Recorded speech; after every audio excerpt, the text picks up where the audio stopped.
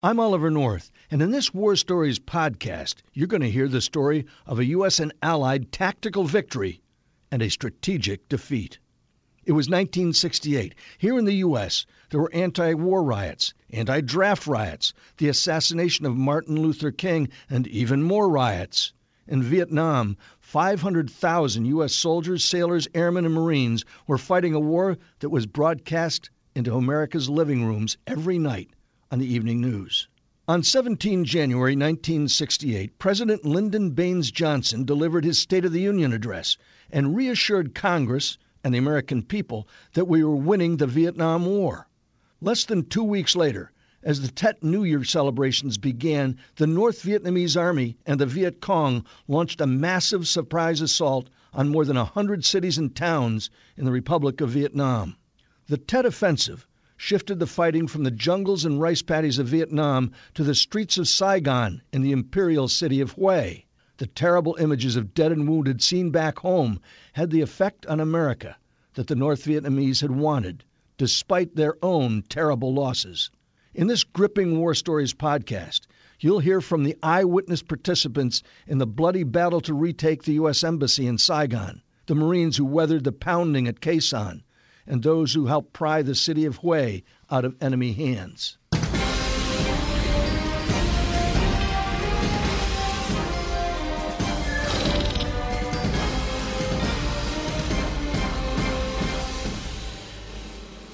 Good evening, I'm Oliver North, and this is the Patriots Point Museum at Charleston, South Carolina. Welcome to War Stories. The year 1968 was one of the most tumultuous years in American history. The nation's resolve was tested by war, riots, demonstrations, and the assassination of leaders like Martin Luther King and Robert Kennedy. When 1968 began, I was in my final year at Annapolis, preparing for a tour of duty in Vietnam, and the names and faces of dead Marines and naval officers that I'd gone to school with only a year or two earlier were appearing with increasing regularity in Memorial Hall at the Naval Academy. By 1968, some 500,000 soldiers, sailors, airmen, and Marines were fighting and dying in Vietnam. The year began with a massive series of surprise attacks by the North Vietnamese and the Viet Cong during the Lunar New Year celebration called Tet. More than 100 cities and towns were assaulted with devastating consequences for both sides. And some say it was the beginning of the end of the Vietnam War. By the summer of 1967, support at home for the war in Vietnam was eroding. Half of those interviewed in a Gallup poll that summer said they had no clear idea what the war was about. The United States had been increasingly involved in Vietnam since 1961. U.S. combat units were introduced in 1965, and by 1967, 13,000 American troops had been killed there. That August, confident President Lyndon Johnson announced he was sending 50,000 additional troops to the jungles of Vietnam. There will be risks, there will be doubts and delays and frustrations and disappointments, but the pursuit of peace must continue. LBJ also proposed that Americans whose average household income was under $8,000 dig even deeper into their wallets. In the summer of 1967, President Johnson, in order to pay for the war, asked Americans to impose a surtax, an extra 10% on their income tax, to pay for the war. Don Oberdorfer was a journalist covering Vietnam for night newspapers and later wrote Tet, the turning point in the Vietnam War. So the political support for the war diminished sharply, and in response, President Johnson tried to convince Americans that the war was very nearly won. And he put on what I call the success offensive. He brought back to this country General Westmoreland, the chief of American forces in Vietnam, who appeared before Congress and before the National Press Club and told them that the war was very nearly over. We had almost won. 1968 was an election year in America, and the war was costing LBJ precious votes. LBJ's problems continued to mount. The year began with a seizure of the USS Pueblo by North Korean communists, who accused its crew of spying.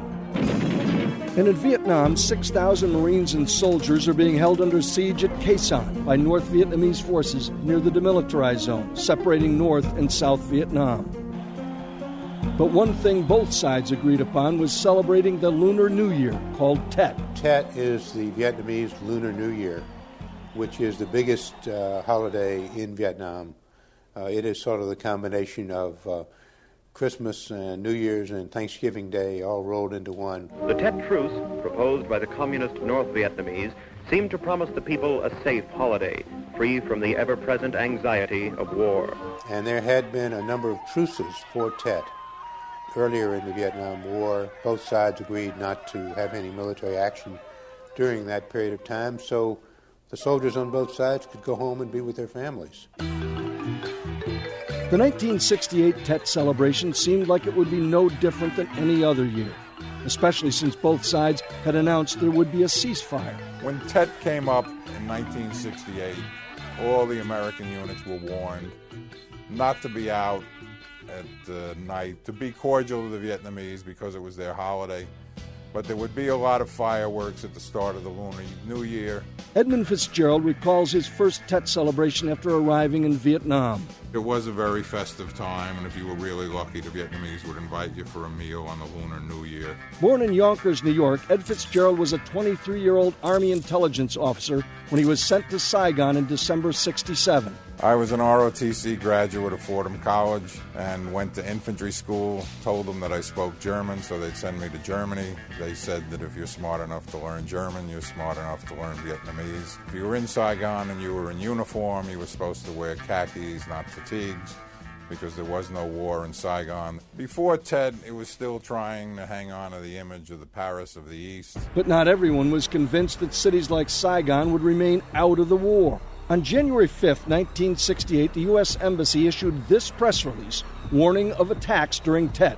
Taken from captured enemy documents, the statement warned that, quote, the revolutionary forces are for the first time going to attempt attacks on the major towns and cities, including Saigon. But it did not say when this was going to happen, and most people didn't believe it. I got a copy of the press release myself in Saigon. I read it, and I wrote in my own handwriting right next to it, moonshine. I didn't believe this would happen. It was not a problem of intelligence. It was a problem of belief. But all that changed in late January, just as the Tet holiday began.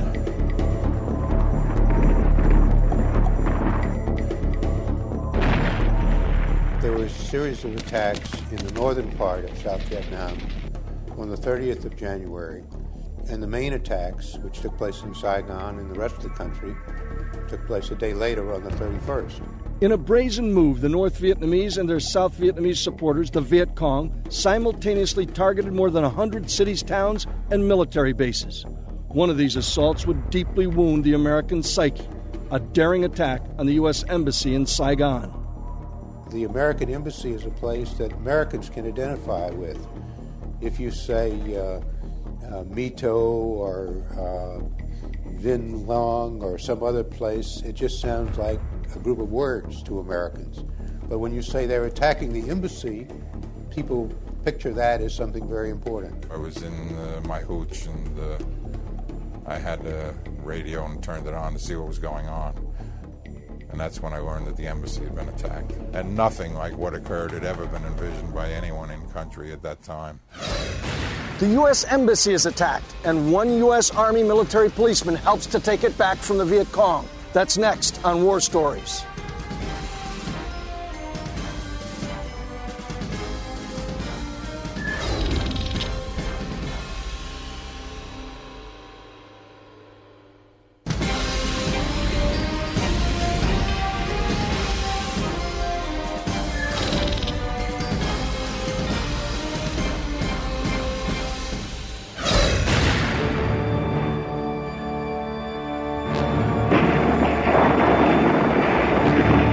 In the early morning hours of January 31st, 1968, a simultaneous attack on over 100 cities and towns caught Americans and South Vietnamese by surprise.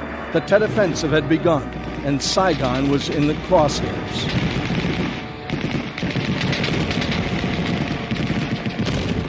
You began hearing Explosions, automatic weapons. That was the first inkling that I had that something was wrong, and radically wrong. You're listening to the actual recording of a military policeman pinned down in Saigon, desperately radioing his base for help. We were caught between a grenade launcher and heavy automatic weapons, and on the rooftops, over there's MPs that are probably dead up by the intersection. There's jeeps blown up. We need help fast. Over. That's the Roger. I was informed by Governor. Shortly before 3 a.m., Viet Cong guerrillas launched their surprise attack on the U.S. Embassy. The squad that attacked brought in its arms and its mortars and its dynamite in two batches. One was under a load of firewood on a truck coming into Saigon, and the other was mixed in with a load of tomatoes coming in from the countryside. Here's how the attack went down. Approximately 20 guerrillas met in an auto shop just 5 blocks from the embassy. The attackers drove a truck and a taxi cab over to the target. There, they shot at the MPs, Charles Daniel and William Seabass of the 716th Military Police Battalion. The MPs returned fire, slammed the embassy gate shut, and radioed for help. Next, the guerrillas used a 15-pound explosive and blew a 3-foot hole in the compound's wall. Then they charged inside. Military policeman Charles Daniel reportedly yelled into his radio, "They're coming in!" And shortly after that transmission, Seabass and Daniel were killed. MPs Johnny Thomas and Owen Mebust heard Daniel's radio call and raced to the embassy, and died in a hail of bullets when they arrived. 4 of his colleagues were already dead when 26-year-old MP Frank Ribbich from Cleveland was awakened shortly after 3 a.m. Someone came up into the hotel and hollering, "Alert, alert." When I got to the second floor, I bumped into the battalion commander. Battalion commander told me, "I want you to go to the embassy, take an alert force to the embassy, and find out what's going on down there." We were armed with M16s and 45s, and that's all we had. As we started to approach the embassy, we started to receive small arms fire. I'm still not sure what's going on. 90 MPs and a group of Marines quickly surrounded the outside of the U.S. Embassy and began battling the Viet Cong hunkered down inside. I took cover behind a concrete telephone pole or light pole base, and I'm looking at the main gate to the embassy waiting for the VC to come out. As I lay there, I see a black Citroen coming down the boulevard directly at me. I didn't know if he was a civilian that was just lost, caught up in this business. I instructed him to halt in Vietnamese. I could see he was not going to halt. I sent a burst of rifle fire across his windshield. He didn't stop, at which time I took him under fire.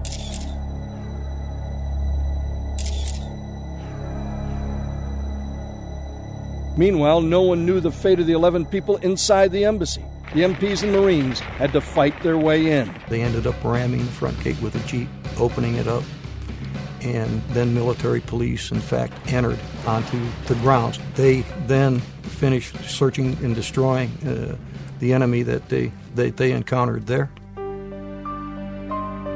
At 9:15 a.m. on January 31st, 6.5 hours after the first shots were fired, the U.S. Embassy was declared secure.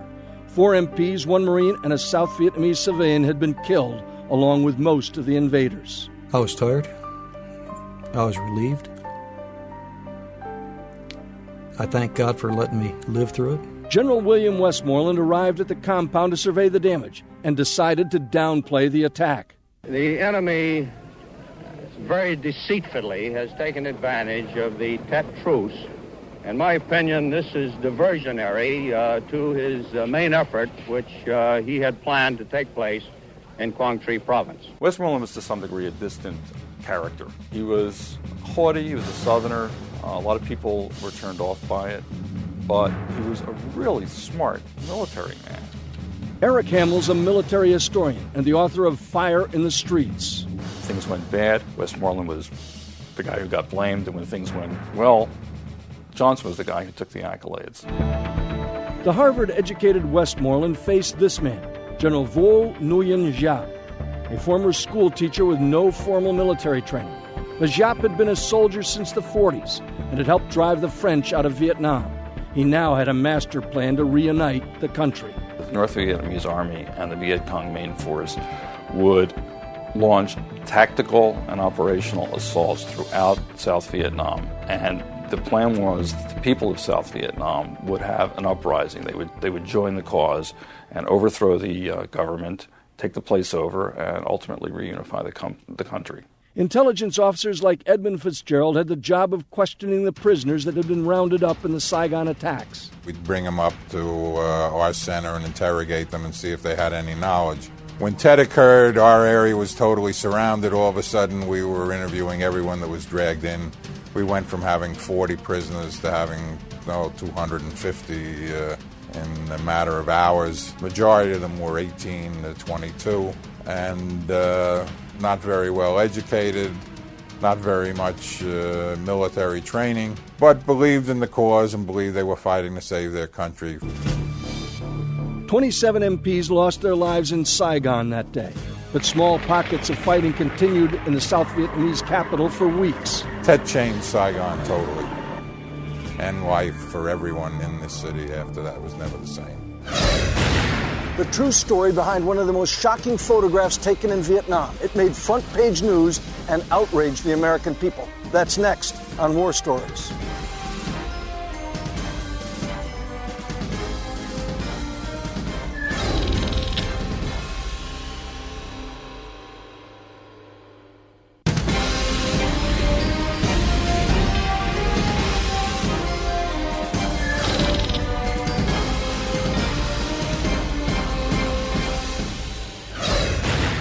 On February 1st, the morning after the attack on the U.S. Embassy, mop-up operations were underway throughout Saigon. 34-year-old Eddie Adams was working in the Associated Press office when an NBC cameraman stuck his head in the door. He says, hey, we heard there's a little firefight up in Cholan, which is the Chinese section of Saigon. And they said, anybody want to go? And I said, yeah, I'll go. You know, it was a slow day. Adams dreamed about becoming a photographer since his childhood in Pennsylvania. He went to Korea as a Marine combat photographer and in 1965 volunteered to cover the war in Vietnam for the Associated Press. As we're walking, we seen the South Vietnamese police pull this guy out the door that they just grabbed from the second story. He was sniping. And we start following him and walking up the street. And we get near the corner, and out of nowhere to my left, I seen this guy walk in. And as soon as he got close to him, I see him go for his pistol. The man brandishing the gun was the National Police Chief, Nguyen Ngoc Loan. And as he raised the pistol up, I raised my camera and took a picture. And it turns out it was the time that he shot him. The lieutenant fell to the ground, and never in my life have I seen a sight like this, where the blood, it was at least 3 or 4 foot of blood spurted straight up from his head. As soon as he shot him, he walked right up against us as he put his pistol in his holster, and he said, they killed many of my men and many of your people. I went back to the office and I dropped the film off. It was lunchtime. And I said to the people in the office, I said, I think I got a picture of some guy shooting somebody. I thought absolutely nothing of it. It's somebody shooting somebody. It's war. It happens every day. See you later.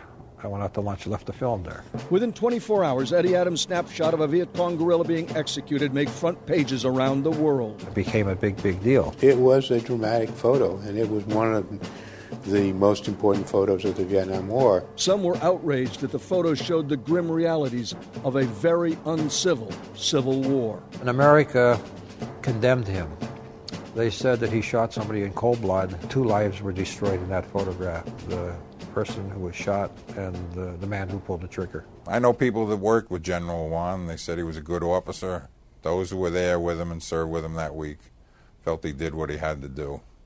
And they were there with him. I don't second guess another man. He was a good guy. He was fighting for America with America. I think he was a goddamn hero. Adams' shocking photo would win a Pulitzer Prize, but he remains torn about the acclaim the image received. I honest to God don't get it, even today. It's not the flag raising on Iwo Jima. It's 1/500th of a second of somebody blowing somebody's head off. A lot of people wanted autographed pictures of that. I wouldn't hang anything like that in my house. The Tet Offensive left no major city in South Vietnam unscathed. Some of the fiercest fighting took place in the ancient capital of Hue. We were happy to be going out of the field. 29-year-old Marine Captain Myron Harrington from Augusta, Georgia, became the commander of D, or Delta Company, 1st Battalion, 5th Marines, just a week before the Tet Offensive started. Delta Company was fighting in the remote fields of Phu-Bai when they got the order to move north to Hue City. We had no awareness of what was happening in Hue City. We were just told we were going to move into to Hue to support the operations up there. And of course, by that point in time, Hue City has essentially been invaded by the North Vietnamese Army. Hue City was taken over by approximately 12,000 North Vietnamese Army troops, regulars, well-equipped, well-prepared, well-trained, supported by the local Viet Cong infrastructure who had been preparing for this for some time. How did the NVA get into the city? The city of Hue, basically, from a military point of view, was isolated. Through the Ao Shao Valley, the North Vietnamese had a direct egress into the city from the mountains from the west, really unencumbered. There were no forces out there. Now, there may have been listening devices and things like that to pick up movement, but whatever they had out there, they missed. In Hue City, the enemy was dug in so well, the Marines had to take it back block by block and house by house. But a Marine captain managed to raise the American flag over the ancient capital. That's next on War Stories.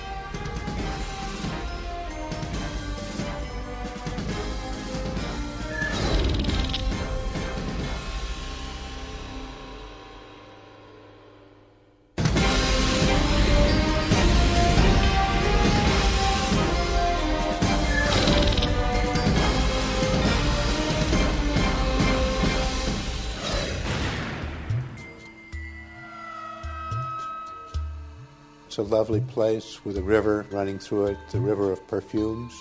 It is the place where many of the leaders of North Vietnam went to school, where many of the leaders of South Vietnam went to school. It was the seat of the old Imperial Order of Vietnam. One lieutenant colonel stationed in Hue was 44-year-old Richard Brown from Nebraska.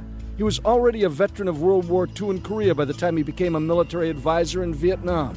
Brown wrote about his time in Hue in Palace Gate.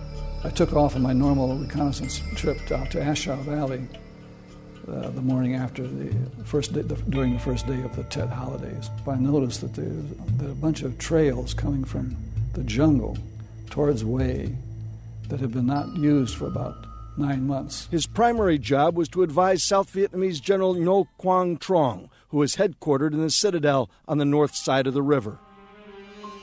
I had estimated that hundreds, if not thousands, of people had gone over those trails during the night, that one night, because they looked like highways compared to what they'd been before.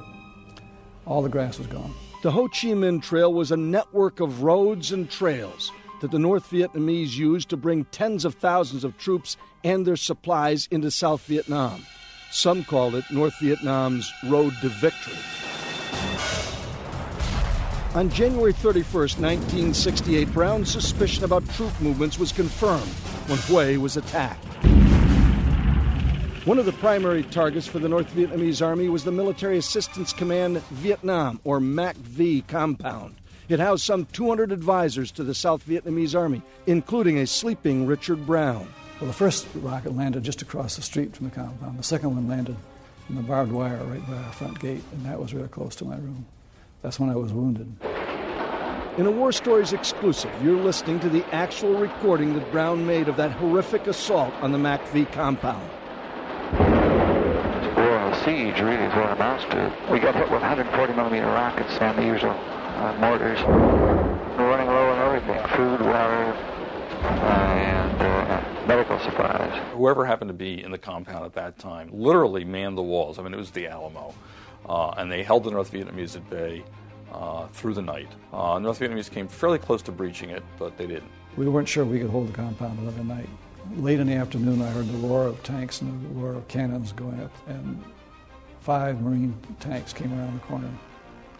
And I was never so glad to see anything in my life as I were the tanks. They saved our lives. I can never forget approaching the MAC-V compound. It almost looked like Fort Apache, the Bronx. You know, it's like the Cowboys and Indians. They're holding the fort. Ron Christmas was a 28-year-old Marine captain from Pennsylvania when he arrived in Vietnam in 1967. He was named the commanding officer of Hotel Company, 2nd Battalion, 5th Marines. Christmas was stationed in Phu Loc when he got the order to move Hotel Company into Hue. He quickly discovered they were facing a new kind of battlefield for Vietnam, urban terrain. The Marine Corps hasn't fought in a built-up area since Korea, Seoul, Korea. That's right. You've encountered strong points and fighting positions that they've now had several days to prepare. They know you're coming. Yeah, they do. If you looked at it, what they really expected was, because it was a Vietnamese city, no U.S. forces, that the Vietnamese would come. When we went at them house by house, room by room, it confused them. They would begin to flee. They wouldn't hold and defend because they knew that the Marines were going to take them out one by one. The 2nd Battalion, 5th Marines battled their way through the bloody streets of the city. By February 6th, they'd secured the Treasury Complex, the University Library, and the City Hospital. But their next objective had special significance. You succeeded in capturing the Capitol building itself. It was really defended very, very heavily. How we seized it eventually is we went in under tear gas. The NVA did have gas masks, but they had to put theirs on. They had to pull them out.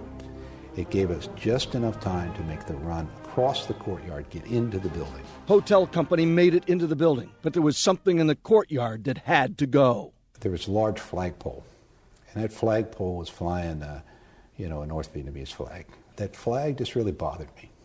And I said, Gunny, find an American flag. We're going to take that damn thing down and we're going to run up our own flag.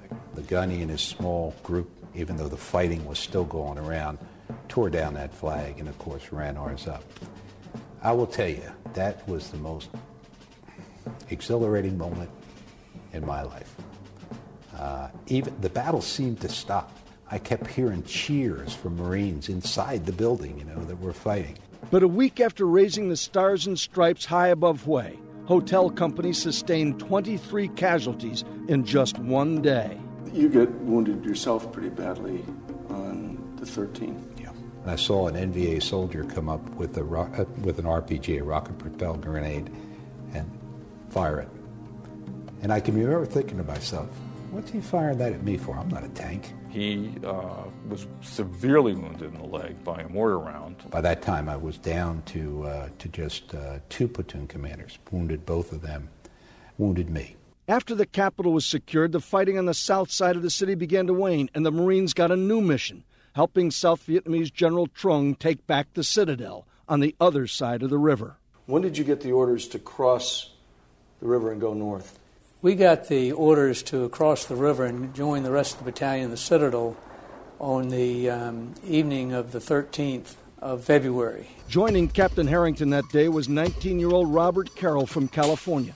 Fresh out of high school, Carroll had joined the Marines and was sent to Vietnam and assigned to Alpha Company, 1st Battalion, 5th Marines. It's a wonderful opportunity for a mortar team to hit you. You just want to get across that river as soon as possible. As we proceeded up the Perfume River, we came under enemy fire. I realized what the Marines of World War II must have felt when they had to hit those beaches at Guadalcanal and Tarawa.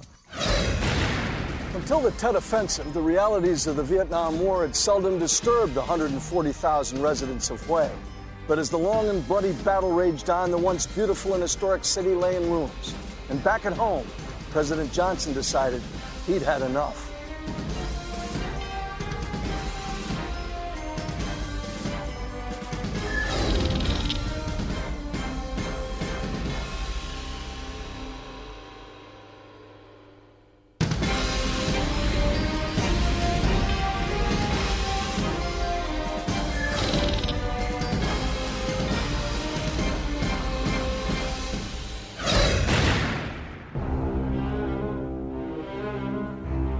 For over 2 weeks, South Vietnamese General Ngo Quang Trung hunkered down in his headquarters inside the Citadel. The Citadel was a 4-square-mile walled compound built in 1802 and modeled after the Chinese Imperial Palace in Peking. Surrounded by the enemy, Trung and his troops desperately tried to hold their ground. It was obvious that Trung couldn't take the Citadel back. It was tightly packed buildings. There were areas that you just couldn't fire artillery, for example, because you would take out important national artifacts. I'm sure that General Trung would have preferred for the Vietnamese to take it back. Hue was the old imperial capital. of Vietnam and had a lot of symbolic meaning to the Vietnamese, but it turned out to be too difficult to do. He had great relations with the Americans. He was one of the few Vietnamese generals who was respected by the Americans. The job to take back the Citadel fell to the nearly 2,500 troops of the 1st and 5th Marine Regiments. What are your orders at that point? Well, at that point, we move into the Citadel area. I join up with Major Thompson, and at the battalion meeting that night, he tells me that there's a heavily fortified position that is obstructing the battalion advance, and that it needs to be taken out, and that in the morning, Delta Company will take out the Dong Ba Tower. They had to take one of the worst objectives, and he had to take that immediately, which was the tower up on the wall. And it was a very, very, very, very, very bad situation that he was thrown into. For days, the Marines had tried to take out snipers perched in the Dong Ba Tower. Now it was Captain Harrington and Delta Company's turn. We conducted the major attack basically with one platoon in the command group. So, as I say, everything that could go wrong went wrong right when the attack started. I lost communications with one of my platoons, and it was until about 3 o'clock in the afternoon, several hours later, before we were able to regain communication with them. It took Harrington and his men 8 long hours to secure the tower, but the victory didn't last long. At about 4 o'clock the next morning, they counterattacked, took over the tower again, and we had to force them back out again because we had spent, 8 very bitter hours in taking the tower, so we weren't about to give it up. So we charged back up there and did that. So it was some difficult times, but I was surrounded by just some magnificent Marines, and they made it easy. What was the closest call you had?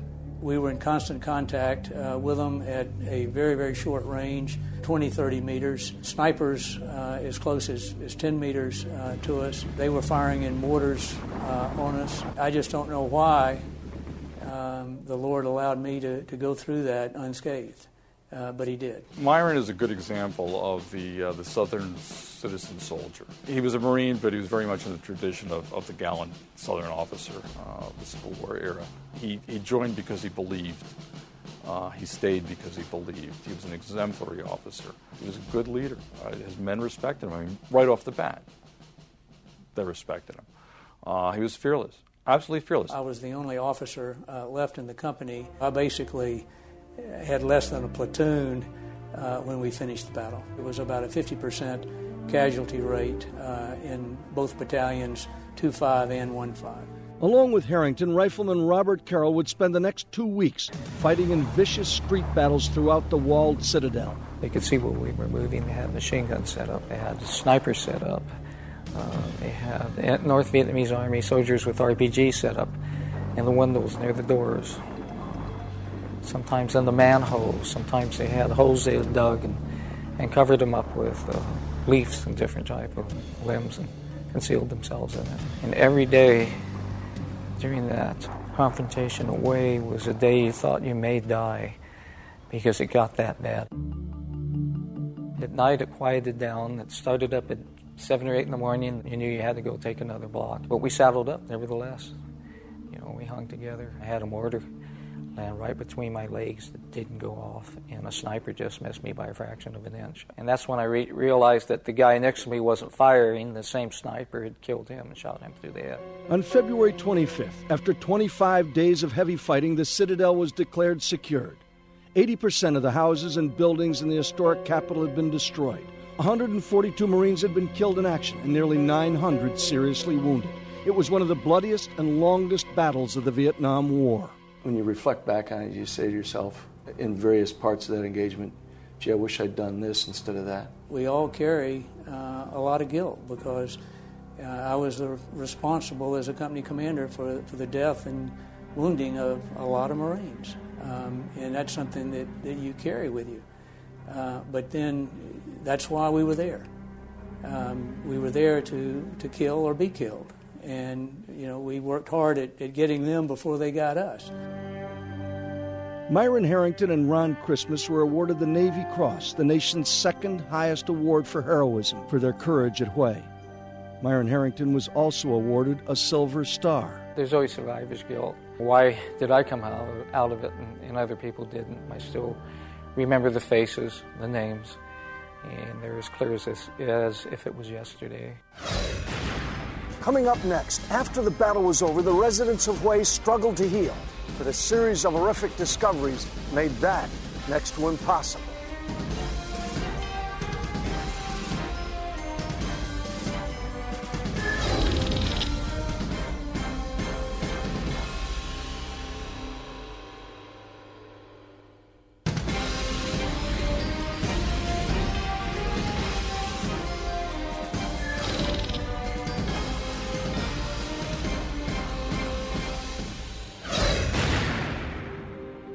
In the weeks and months following the Tet Offensive, the people of Hue City made a series of gruesome discoveries. In parks, schoolyards, and rice paddies, they found mass graves containing the bodies of 2,800 of their citizens who'd been shot, stabbed, or buried alive by the North Vietnamese army. This was the political side of the war, was to cut the enemies, in this case the South Vietnamese, head off, to kill its teachers, to kill its theologians, to kill its leaders. And that was done. Also to kill lower-level government workers. This is less at any level you're not safe. It was a terror campaign. Their friends and relatives came to find what they could of the bodies. Some people's bodies were found very close to where they had been killed, but the mass of those who were killed in Hue were marched off far away from the city and then executed. Vietnam was the first war to be televised in America every night on the evening news. And it had a profound effect on how Americans felt about the war. Well, Americans reacted in different ways to the news of the attacks at Tet. There is, in this country, normally a rally around the flag. Someone is attacking forces of the United States. However, in this case, the Johnson administration had spent months trying to convince people that the war is very nearly won. And the Tet attacks seem to completely give the lie to this idea that the war is almost over. But most Americans knew the war really wasn't almost over after the New York Times reported General Westmoreland's next move. In March, General Westmoreland and the Joint Chiefs of Staff asked for 206,000 additional troops. They, at the same time, were claiming that Tet had been a great victory for the American side and a great defeat for the communist attackers. If this Tet has been such a great success, why do you need 200,000 more troops? Although President Johnson rejected sending the additional troops, a record 63% of Americans disapproved of his handling of the Vietnam War in a Gallup poll.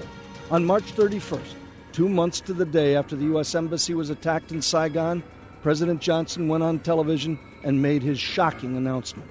I shall not seek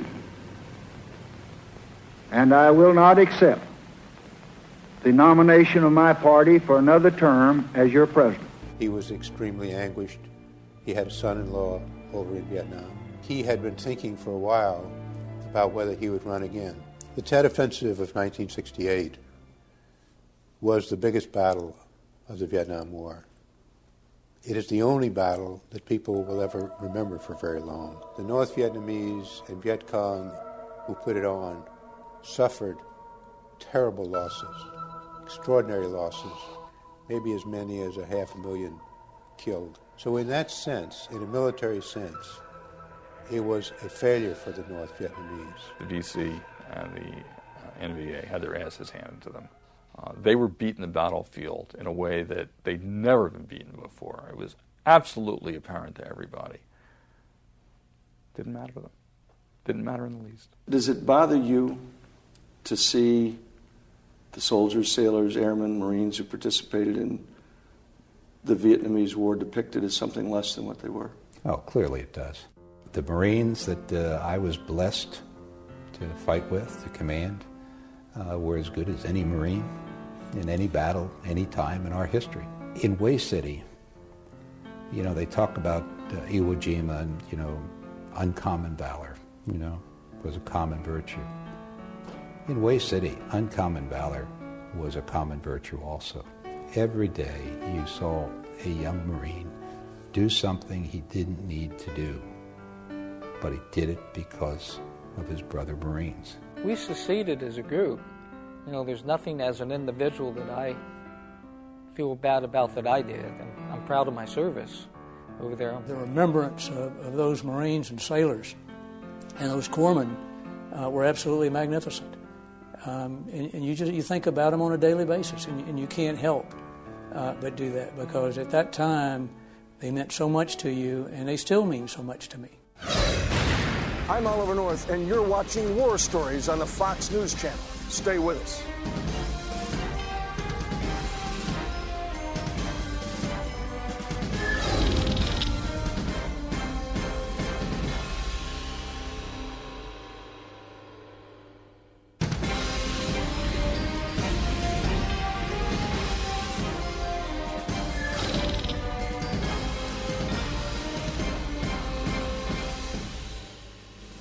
The soldiers, sailors, airmen, and Marines who fought through the Tet Offensive of 1968 know that they won their bloody battles. Yet the casualties we sustained broke the spirit, not of the warriors in Vietnam, but of the politicians in Washington.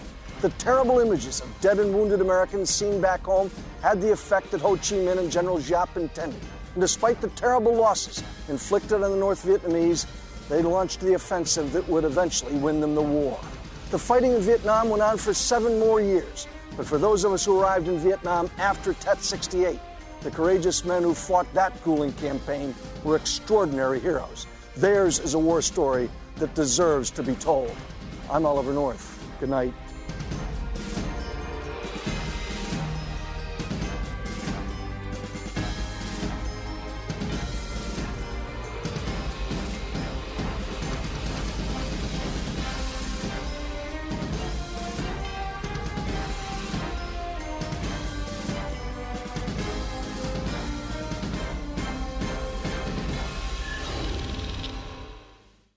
Pull up a chair and join me, Rachel Campos Duffy. And me, former U.S. Congressman Sean Duffy, as we share our perspective on the discussions happening at kitchen tables across America. Download From the Kitchen Table, The Duffys, at foxnewspodcasts.com or wherever you download podcasts.